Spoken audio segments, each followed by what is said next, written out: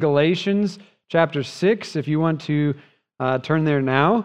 And just to briefly catch you up on the setting of what we're going to be going over today, chapter 6 is right on the heels of Paul talking about walking in the Spirit, and he contrasts that with walking in the flesh.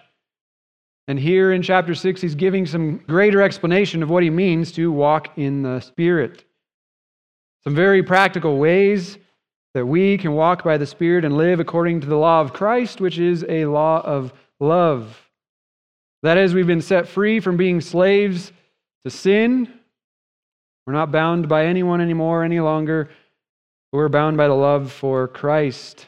We ever increasingly strive to live according to the law of Christ. And this means, as we saw last week, that we will bear one another's burdens. We will restore brothers who have stumbled, and we will examine ourselves and mortify our own sin. And today in Galatians chapter 6, verses 6 through 10, Paul continues to exhort the Galatians in practical matters concerning the flesh and the Spirit. He says, living by the Spirit means that you will have a mutual beneficence and generosity towards one another. We will have a spirit of doing good and generosity towards one another. And had I known when I picked chapter 6, just to do chapter 6 because I had 3 weeks to preach, I picked it because it broke up into 3 sections. And had I known that this section was on giving, I probably wouldn't have picked this chapter. So I unwittingly picked this passage, but the Lord intended it for our mutual good.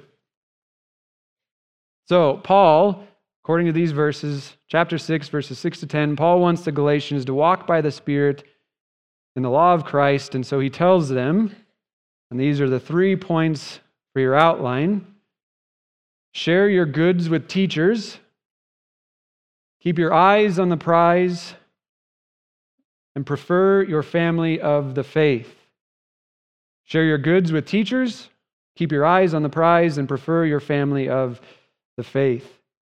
And if you're in Galatians 6 there, let's read verses 6 through 8. Paul says, let one who is taught the word share all good things with the one who teaches. Do not be deceived, God is not mocked. For whatever one sows, that will he also reap. For the one who sows to his flesh will from the flesh reap corruption, but the one who sows to the Spirit will from the Spirit reap eternal life. So the imperative in these verses, the command from Paul, is to share.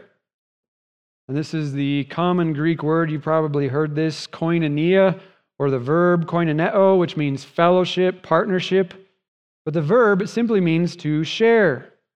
To have a share, give a share, contribute a share, take part in a share. It's used throughout Scripture to refer to spiritual and material giving and receiving, and the verb even at times has a financial nuance. Take your Bibles and go over to 2 Corinthians chapter 8, just one book back, just a few pages back to the left. 2 Corinthians chapter 8, this is an obvious place where Paul is talking about material gifts. He is exhorting the church in Corinth to give to him as he's going to take a gift back to Jerusalem.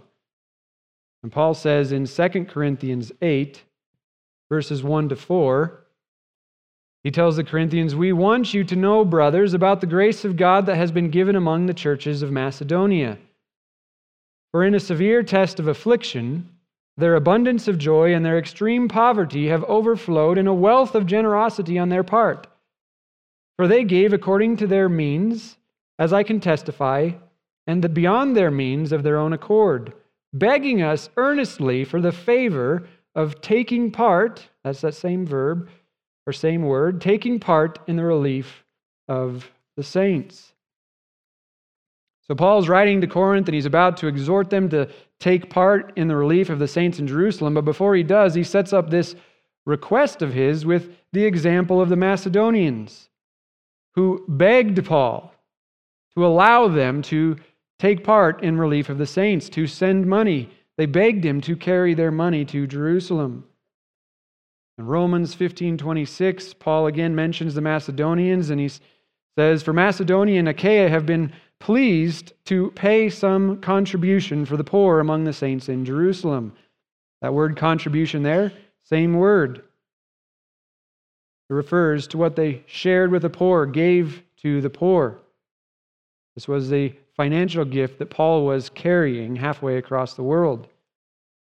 And in Romans 12:13, Paul commanded the Romans contribute to the needs of the saints and seek to show hospitality. That's the same word there, contribute to the needs of the saints. But in this passage in Romans 12:13, it's a different form. It's actually a present participle, meaning continually contribute to the saints. That was his command to them.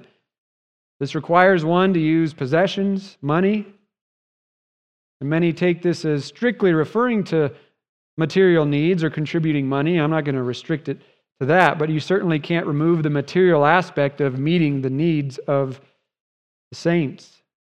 One more passage where this verb is used. Turn to Philippians 4:15.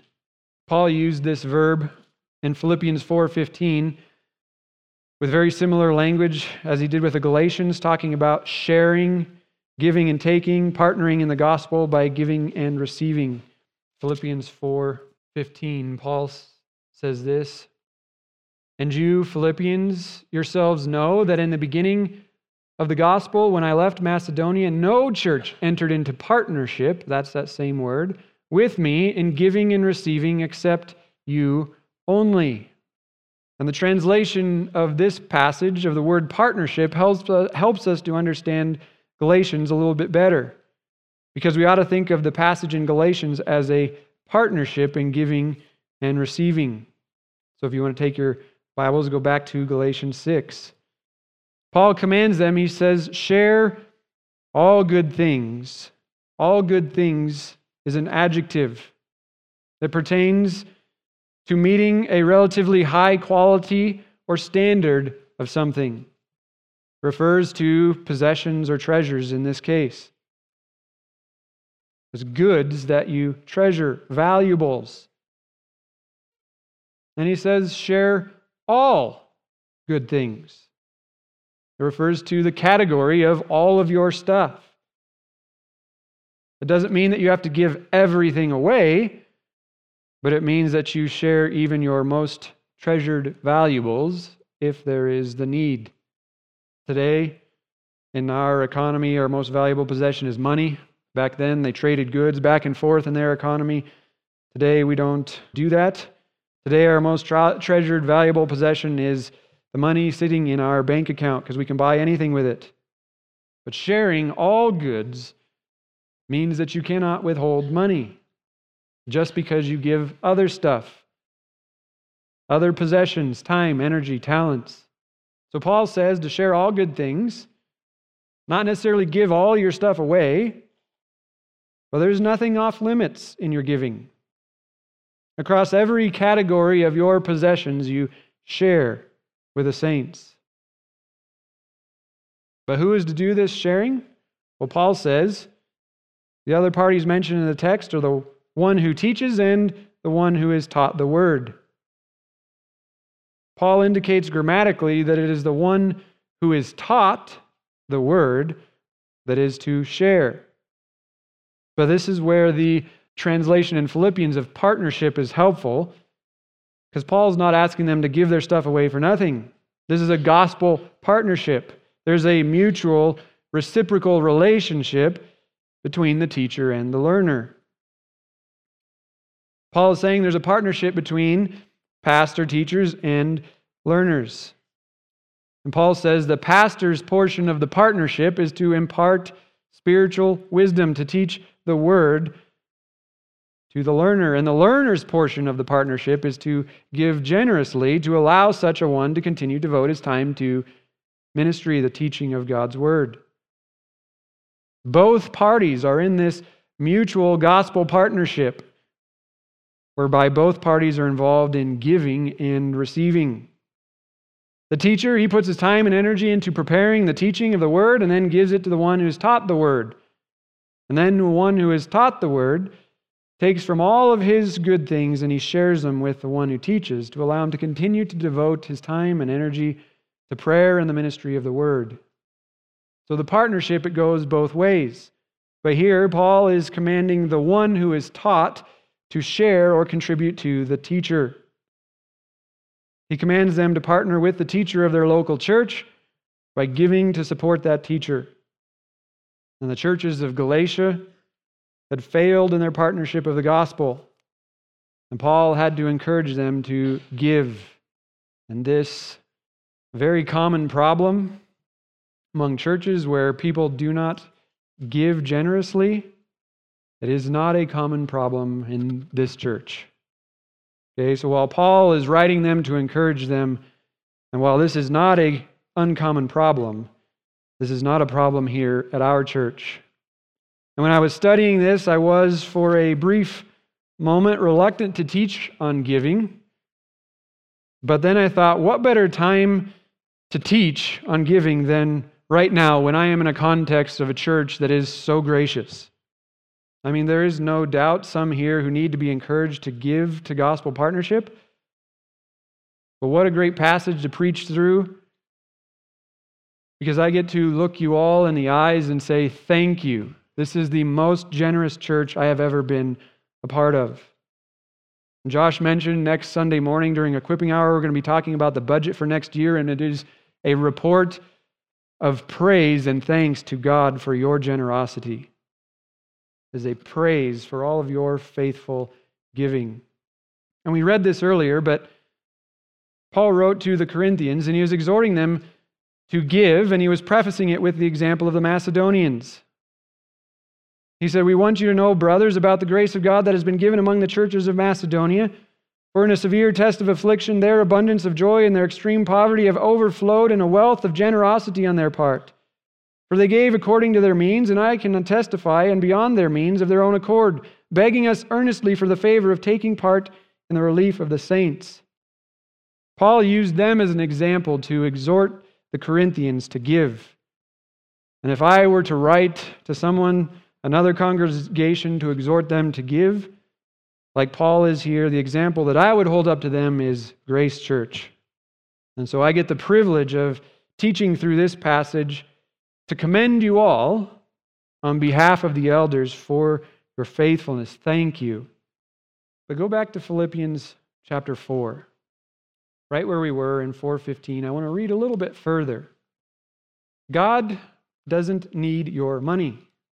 We here at Grace Church, we don't need your money, but we want you to steward it well and invest in gospel ministry for the rate of return that you will receive.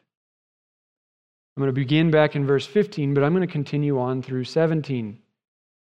Paul says, "And you, Philippians, yourselves know that in the beginning of the gospel, when I left Macedonia, no church entered into partnership with me in giving and receiving except you only. Even in Thessalonica you sent me help for my needs once and again. Not that I seek the gift, but I seek the fruit that increases to your credit." The elders here at this church, we have the same attitude. We aren't seeking your gift, but we are seeking you to give in order that you receive the fruit that increases to your credit. That's an accounting term. You are investing your money in gospel ministry, and God is turning that into spiritual fruit that goes into your account. And oftentimes the reward will not be received until you are heaven-side, but oh, the glory of that reward. But this investment is what Paul goes into next in Galatians to further encourage the Galatians to share all good things. If you want to go back to Galatians 6, Paul brings up the law of reaping what you sow. Here, Paul is marrying the concept of sowing and reaping to that of giving. He's connecting the two concepts. And if you think I'm a bit crazy, I was skeptical as I read some commentaries on this. But let me read to you 2 Corinthians chapter 9, and you sit there and look at Galatians chapter 6 and note the similarities when Paul exhorts the Corinthians to give. This is 2 Corinthians 9, 5-8, if you want to write that down.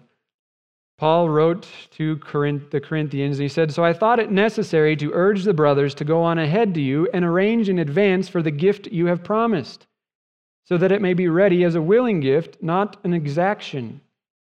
The point is this," Paul says, "whoever sows sparingly will also reap sparingly, and whoever sows bountifully will also reap bountifully.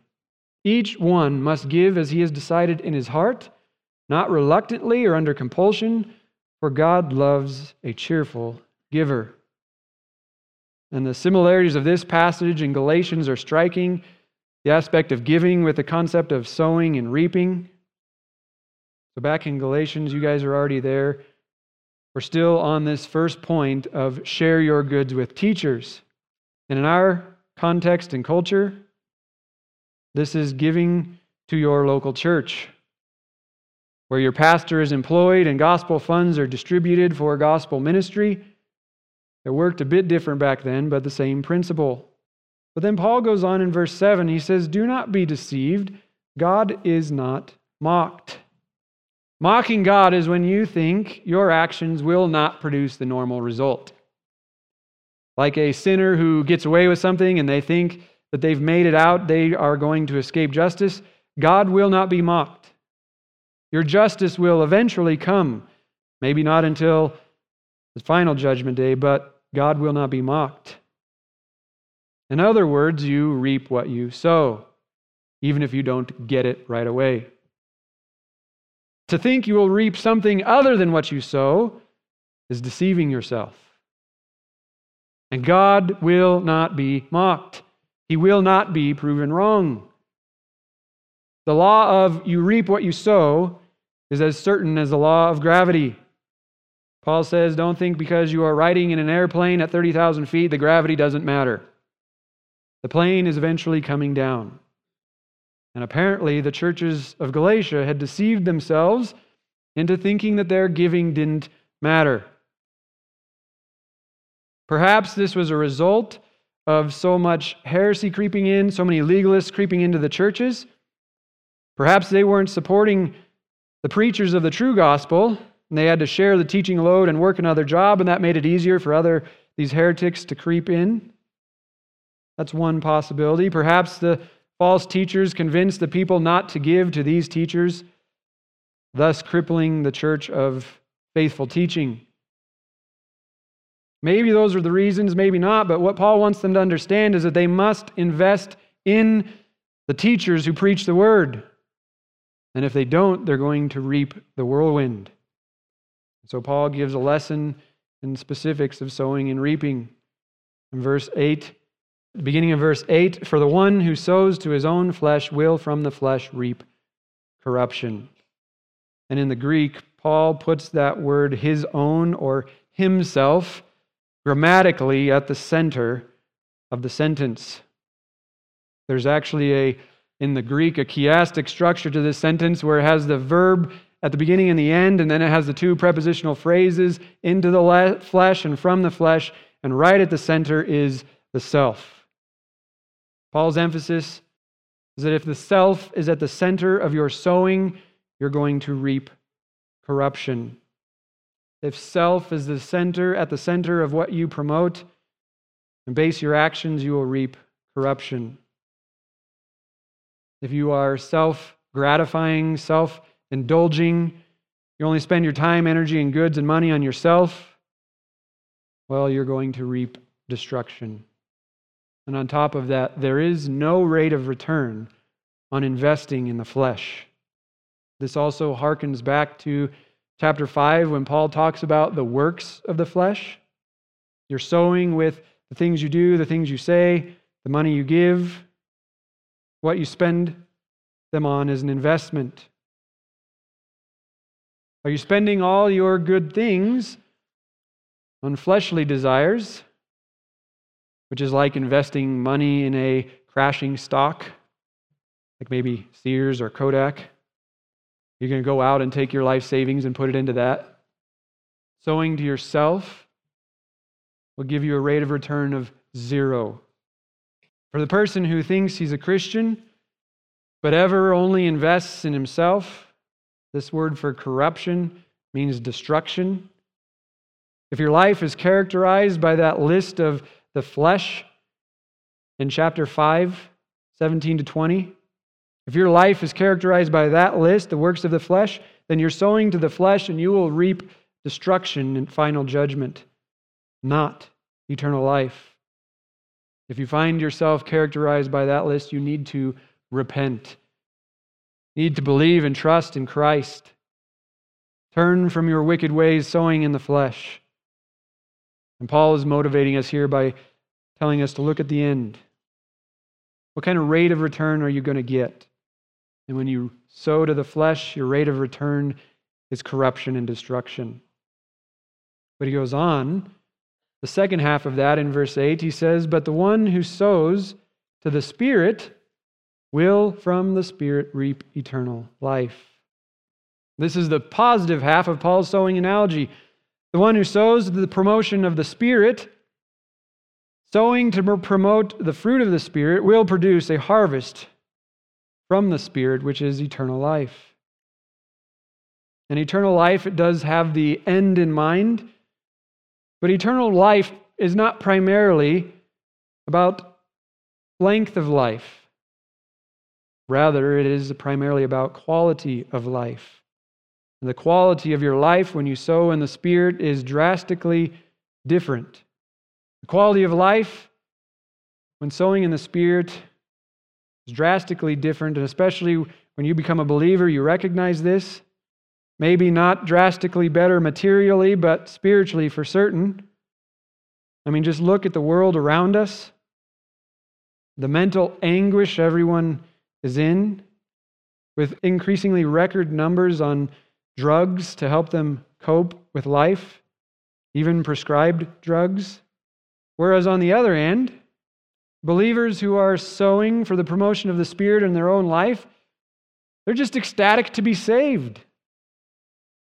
When you really think about this life, even if your life is really hard right now, even if we were being put to death for what we believe, enduring torture, we are escaping an eternal punishment in hell.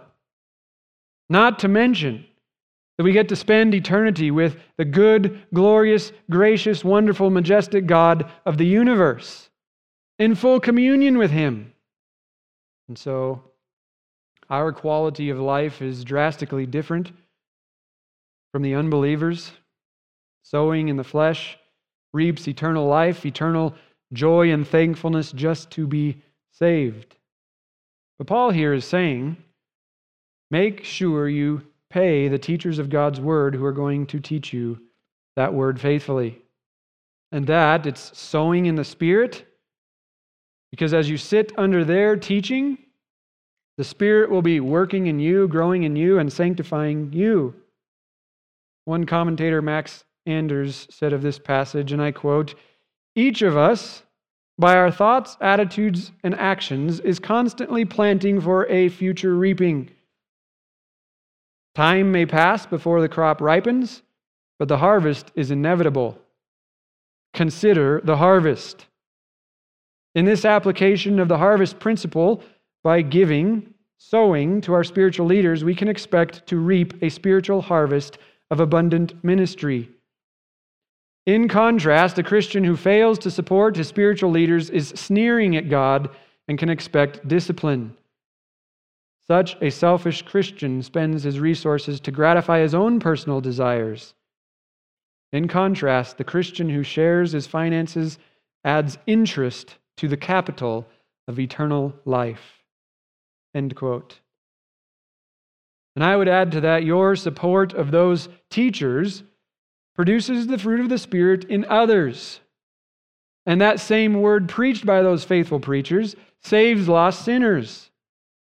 Your financial support is the greatest investment because it is sowing seeds that will grow eternally significant fruit. And if you are not giving, you are not being credited to your account in heaven. You are missing out. Just imagine for a moment If you could go back 41 years and invest in Apple stock when it went public, if you did so and you invested $1,000, it would be worth nearly $500,000 today. Just $1,000. If you had gone back then and you invested $10,000, it would be worth $7 million today. Again, referring back to 2 Corinthians 9:6, the point is this: whoever sows sparingly will also reap sparingly, and whoever sows bountifully will also reap bountifully. Each must give as he has decided in his heart, not reluctantly or under compulsion, for God loves a cheerful giver. But beloved, give like you are investing in Apple back in 1980, because you will reap a reward that is far better than the mere increase of physical funds. You'll reap the fruit of the Spirit now and eternal rewards in heaven. And imagine getting to heaven and seeing that all those faithful teachers that you supported allowed them to devote their life to teaching, resulting in so many people's salvation. That is the harvest you take part in heaven. And listen, your investment echoes down to the end of the ages.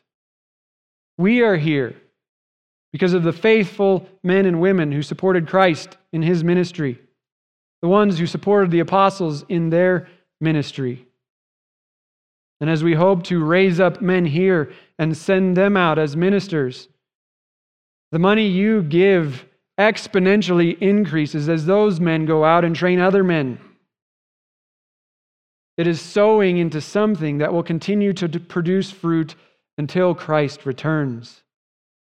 So again, the elders here, we don't desire your gift. We desire you to invest and participate in the greatest harvest imaginable. But if you sow sparingly, you will reap sparingly.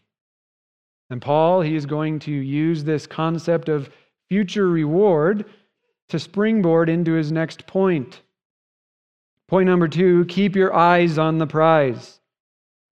Keep your eyes on the prize. Verse 9, let us not grow weary of doing good, for in due season we will reap if we do not give up. So Paul has commanded the Galatians to give to those who faithfully teach them the word, and that they will reap what they sow. So we ought to give to the promotion of the Spirit, and not to the self, not to the flesh. And now he tells them to keep their eyes on the prize. And this verse, verse 9, it marks a change in subject. Though there is continuity in thought, it is a change of subject. There's a Greek conjunction that indicates it's a change. Paul also switches from the hypothetical third person to the first person, plural, let us, we and us. And Paul also uses a different word for good here. In verse 9, he uses a different word here than he did in verse 6. And here in this verse, there isn't actually a command from Paul. Here it's more like a petition, like, may we not grow weary. And I don't necessarily like the ESV translation of grow weary, because that makes it sound like a physical fatigue. Rather, the verb here refers to losing one's motivation to continue toward a desirable pattern of conduct, of activity. That is, to lose motivation, to lose enthusiasm, or be discouraged. So it isn't that Paul is saying we should not grow physically tired of doing good, for we have no control over that, but that we should not become discouraged as we do good. And again, Paul uses similar language in 2 Corinthians chapter 4, which Travis just got done teaching through. But look at that with me. Flip back to the book of 2 Corinthians, to chapter 4. It's clear in this passage, the way that they interpret it, what Paul means when he says, don't grow weary. And like I said, Travis just taught through this, a great exposition of these passages on remaining steadfast in gospel ministry. But 2 Corinthians 4, verse 1, I'm going to read verse 1 and then skip down to verse 7. Paul says, therefore, Having this ministry, by the mercy of God, we do not lose heart. Right there is that same word, we do not lose heart. Now go down to verse 7. But we have this treasure in jars of clay to show that the surpassing power belongs to God and not to us. We are afflicted in every way, but not crushed, perplexed, but not driven to despair, persecuted, but not forsaken, struck down, but not destroyed, always carrying in the body the death of Jesus, so that the life of Jesus may also be manifest in our bodies. For we who live are always being given over to death for Jesus' sake, so that the life of Jesus also may be manifest in our mortal flesh. So death is at work in us, but life in you. And since we have the same spirit of faith according to what has been written, I believe, and so I spoke, we also believe, and so we also speak, knowing that he who raised the Lord Jesus will raise us also with Jesus and bring us with you into his presence. For it is all for your sake, so that as grace extends to more and more people, it may increase thanksgiving to the glory of God. And here's that verb again, so we do not lose heart. Though our outer self is wasting away, our inner self is being renewed day by day. For this light momentary affliction is preparing for us an eternal weight of glory beyond all comparison, as we look not only to the things that are seen, but to the things that are unseen. For the things that are seen are transient, but the things that are unseen are eternal. Paul has something similar in mind to the Galatians. He's telling them, don't lose heart, particularly here in giving to gospel ministry. For it is all for your sake, for the glory to come. In Galatians, Paul is saying, don't lose motivation in doing good. For in due season we will reap if we do not give up. And doing good here, as I mentioned, he uses a different word for good to indicate changing of subject, not giving, but rather just doing good. And he's pointing forward, just like Paul was in 2 Corinthians, to the eternal weight of glory awaiting us that is incomparable. So he's saying to the Corinthians, don't lose motivation to give. Don't lose motivation to do gospel ministry, gospel work. But here his focus is on the doing, the serving, the giving of time and energy to do good work. And here at this point, I must commend you all again for your service and diligence to do good for this church. So many of you serve faithfully week in and week out in so many ways. And so as one of the people here who regularly call on you to serve, thank you. I mean, there's so many things around this church that we've seen that's gotten done, the landscaping project outside, so many things that I've called on you for, that you were willing to help and to promote gospel ministry by making this place look beautiful. So thank you. Again, I am commending you. And I'm going to press you on this point just to give you more motivation to excel still more. Because I want for you a greater harvest in heaven, a greater gift, a greater reward. The English translation, it makes this observable, but it's more obvious in the Greek. Verse 9, doing, has those ing ending on there, it's a participle. And it could be an adverbial participle of purpose. That means that it is for the purpose of doing good works that we do not lose motivation. That is, Paul is saying, don't lose motivation because you have good works to do. Don't lose heart for the purpose of being able to do more good. Paul wants them to stay strong so they can continue to do good, so they can continue to build that investment and result in a magnificent harvest of incomparable glory if they don't give up. So I want to do the same thing here and just motivate you. Don't lose heart. Don't lose motivation. Keep up the steadfast pace that we are on. Paul here, he is saying, keep your eye on the prize so you don't lose motivation. When you lose motivation to do good gospel work, and you just want to do what you want to do, maybe you want me time, remember the harvest. Me time is not sowing to promote the Spirit. Me time doesn't have a rate of return beyond the immediate indulgence. And when we demand me time, we are essentially putting down the cross of Christ that we took up at salvation. Christ called us to die to ourselves and to take up His cross. And when we demand our own way, we demand self-indulgence, we are saying, I'm putting this cross down and I'm taking up me. Paul, he didn't want the Galatians, he didn't want you to waste your life on self. He wants you to stay motivated to do good gospel work. For in the end, you will reap a harvest that is incomparable. And as Americans, we tend to import our current living situation, our current culture, into how we think the world should be and how God created it to be. And that means we tend to think that we were created to work 5 days a week, 8 hours a day. And then when we get off, it's work and play. And on Saturdays, we do what we want. And then on Sundays, we spend the morning at church, but then the rest of the day, we do what we want. We have taken the framework of our country's work schedule, and we think that that is God's design for us.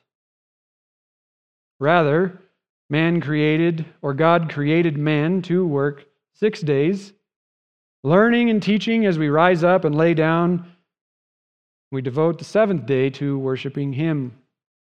God did not design us for a day of self-indulgence. And as Americans, we tend to think that we need that time, and even more so that we deserve it, or that we should only be working 4 days a week so we can have 3 days off. And beloved, Paul is exhorting here that we not sow to the flesh in self-indulgence, but keep our motivation to doing good gospel work so that we can one day reap those rewards. I'm not saying resting and relaxing is wrong. All things in moderation. But our society tends to think that we all need and deserve 24 hours in a week to do whatever we want. And clearly the mental state of our country proves that the more me time that we get doesn't make us any healthier. It proves this verse true, that we only reap corruption. So we should not lose our motivation to do good. The elders here, we're reading through Carl Trueman's book, The Rise and Triumph of the Modern Self, and we're discussing it in elder meetings. And Carl Trueman makes an interesting observation on the result of Darwin's theory of evolution on our society. Trueman says, and I quote, "By dispatching the idea of teleology from nature," that is essentially dispatching the notion of purpose from nature, that nature has no purpose. By dispatching the idea of teleology from nature, Darwin inevitably dispatches it from human beings too. And to take away teleology or purpose from the concept of humanity is to demand a fundamental revision of the understanding of who and what human beings are. Trueman, in his book, he's trying to explain how the world got the way that it is right now. And he says one of the reasons everyone is living for themselves, doing whatever they want to do, changing themselves to be whatever they want to be, is because they have grown up, they've totally lost the sense of purpose beyond themselves. They've grown up in a world that has taught them you are the center of the universe. There is no purpose beyond yourself. As a result of Darwin dispatching that idea of purpose from nature. And as Christians, this is the same world that we grew up in, that we are immersed in. And we need to understand that the same notion to find purpose in ourselves and in our own desires This is the water we drink, the air we breathe in our culture. We are not unaffected by this. And that is to say, while most of us here would probably deny the theory of evolution, we all still live like practical evolutionists when we demand me time, that I am at the center of my purpose. The purpose we are so often living for is ourselves. The end to which we live our week is the weekend, when our chief end is to glorify God and enjoy Him forever. We live to get to the end of the day, the end of the week, so we can do what we want. And we end up living out Darwin's theory of evolution, though we deny it on the face. And beloved, we have such a higher purpose than to live for the end of the day or the end of the week. We are called to live every moment as an act of worship to God, to glorify God. Moms, whether that is changing diapers, dads punching keys on a keyboard, studying, building fences, we do it all for the purpose of glorifying God and worshiping Him. When you need motivation to keep doing those things, just remember who sees them. I mean, we got a lot of tradesmen in here. Who sees those straight pipes in those walls when they're all done and covered up? Or straight wires? God sees. We keep those things straight and in order because that's glorifying to God. Moms, who sees all the diapers you change, all the things you have to clean up, being extra careful to clean off your kids when they make a mess of themselves, often a thankless job. Who sees that? God does. We do all those things as an act of worship to God, to glorify Him. That's our purpose. That's our end, not ourselves. So we're to steward our time well, to feed our families, take care of them as faithful men. But then we are to devote our life to serving the Lord first in our homes, then in our church, sowing to the Spirit in gospel ministry. Wives, moms, especially moms who have a bunch of toddlers running around the house, you have to steward the little free time that you do get. You have to steward that well. Dads, when you come home from work, it's not unplug and sit down on the couch. We have a life to steward well. Single folks, you are in a unique position to devote yourself, your time and your energy and your funds to gospel ministry. Don't squander these days of singleness to me time. Build that investment in eternal glory. Because look, I know how easy it is to come home, or the moment you have a break with the kids and just pick up your phone and zone out on something. And if you don't have a spouse or kids at home to even keep you somewhat accountable, it's very easy to do that. But just remember, as you do that, you will get a rate of return of 0 on that time. Paul commends or challenges the Galatians. He says, you have good works to do. Don't lose motivation. Remember the harvest. You were called to a higher purpose. And Jesus put it this way. He said, the harvest is plentiful, but the workers are few. So look up from your distractions, from the time that you do waste. Look up and see that the fields are white for harvest. There is always gospel work to be done. Martin Lloyd-Jones put it this way, and I quote, we need to look ahead, to anticipate, to look forward to the eternal glories gleaming afar. The Christian life is a tasting of the first fruits of that great harvest which is to come. Go on with your task, whatever your feelings. Keep on with your work. God will give the increase. He will send the rain of His gracious mercies as we need it, and there will be an abundant harvest. Look forward to it. Ye shall reap. End quote. He says, whatever you feel, keep on with your work. Don't be driven by your feelings, but be driven by the reality of your future reward. Another commentator, Lenski, puts it this way, and I quote, when the blessed harvest season arrives, we shall wonder why we ever thought of getting tired and of relaxing. And then he says, to wait 100 times longer will then seem to us no reason at all for thinking of tiring. That is to say, when we picture ourselves there receiving our harvest, if we had to wait 100 lifetimes longer to receive it, we would still not think of tiring. Go to 1 Corinthians chapter 3, just to make one more brief point on this before we move on.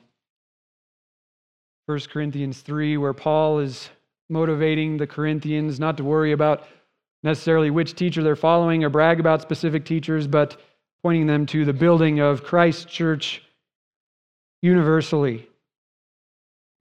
1 Corinthians 3, 12 to 15, this is how he encourages them. He says, now if anyone builds on the foundation with gold, silver, precious stones, wood, hay, straw, each one's work will become manifest, for the day will disclose it, because it will be revealed by fire.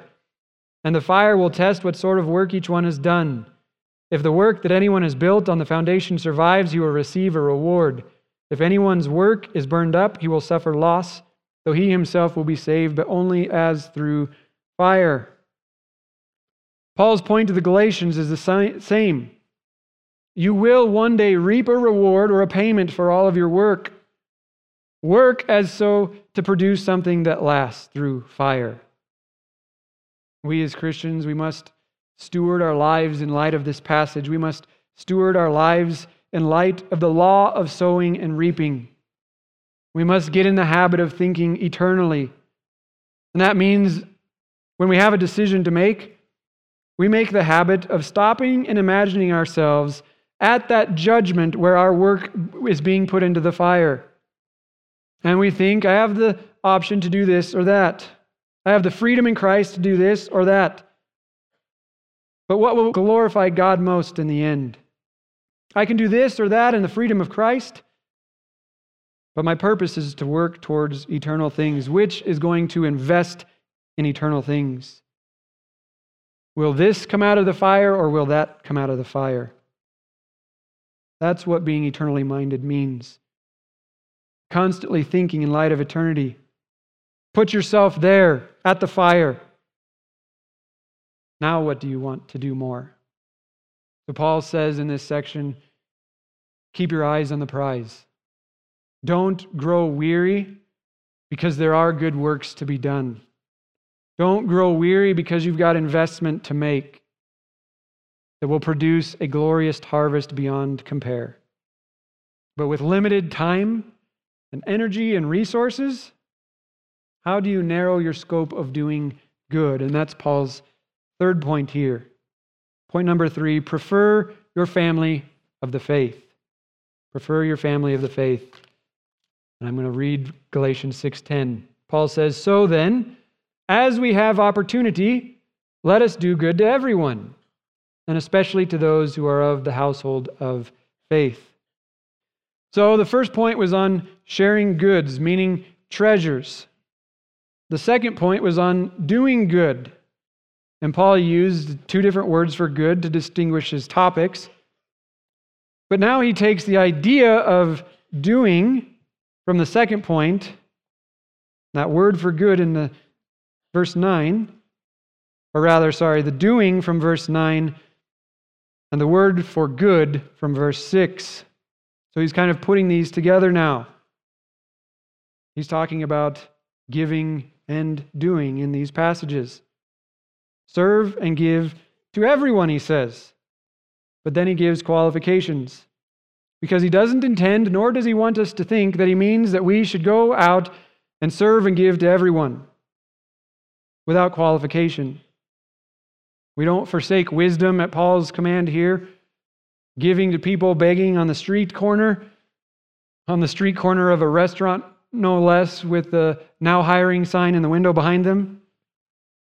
So many places are hiring on the spot. You're not doing that person any good, giving God's funds that he has given you to steward. That's not wise. That's not what Paul is talking about here. We don't just serve and give our money to anyone or anything without qualification. Paul first says that we do good to everyone as we have opportunity. And this word for opportunity here is the same word that Paul used in verse 9. If you look back at verse 9 in the ESV, it says, in due season. It's the same word. And I think Paul used the same word in both places to restrict our service and giving even more. How so? Well, by using that same word, he's tying it to the harvest. Paul is saying that you should do good and give to everyone when it is going to promote the harvest, when it is going to promote the Spirit and add to the harvest. Is giving to the homeless man promoting the Spirit or the flesh? Just handing him money is certainly going to promote his flesh. An opportunity to serve or give that is sowing to the flesh is not the opportunity that Paul is talking about here. He's talking about opportunities to serve and give that will increase the harvest, that will promote the gospel. Taking the opportunity to go out with the red team, for instance, and evangelize that same homeless guy maybe, or anyone else for that matter, that is taking the opportunity you have to do good. Maybe even asking the homeless man if you buy him lunch, if he'll listen to you share the gospel, would be a possible opportunity to advance the kingdom. So Paul is restricting our opportunity to give and to serve to those that are going to advance the kingdom. I mean, as Americans, we have opportunity to give to so many things. The commercials that pop up with the cute little kitties on them. Save the whales in another country. Those are not the opportunities that Paul is talking about here. So with every opportunity to do good by serving or giving out there in the world, we need to stop and ask if there is any eternal significance and reward, and we manage our lives accordingly. We're to do good to everyone as we have opportunity of eternal significance. We must use wisdom. But there's another qualifier in doing good, and that is preferring the household of faith. Todd Wilson, he put it this way, he said, and I quote, "As we live generously and do good, we ought to continue to prioritize the local church. Yes, to do good to everyone, believer and unbeliever alike, but as Paul is concerned to point out, Christians ought to do good, especially to those who are of the household of faith. The local church," he continues on, "must be our top priority. Why? Because it is our primary family. It is, the apostle says, the household of faith. It is where we find identity and security, receive nurture and nourishment, get encouragement and support, benefit from teaching and training, modeling and mentoring, disciple and discipleship. The local church is our spiritual home, and those who gather week by week, biblically speaking, are our true brothers and sisters." So that means you don't do good by giving and serving. You do good by giving and serving your local church with top priority. If there is a need at your local church which you could fulfill, that means that you prioritize that monetarily, time, energy, whatever. You prioritize that over serving somewhere else and doing something else. And why? Because this, the membership of Grace Church here, is our closest family. Just like you can't neglect your husband or your wife or your kids to go serve somewhere else, Paul says to put something above the local church would be to do the same thing. Giving and serving outside the local church, parachurch ministries, like Grace to You and Founders, they're all good and godly things, but you must first commit yourself to the local church. And I want to end by reminding you of the commitments you made to this church in public affirmation.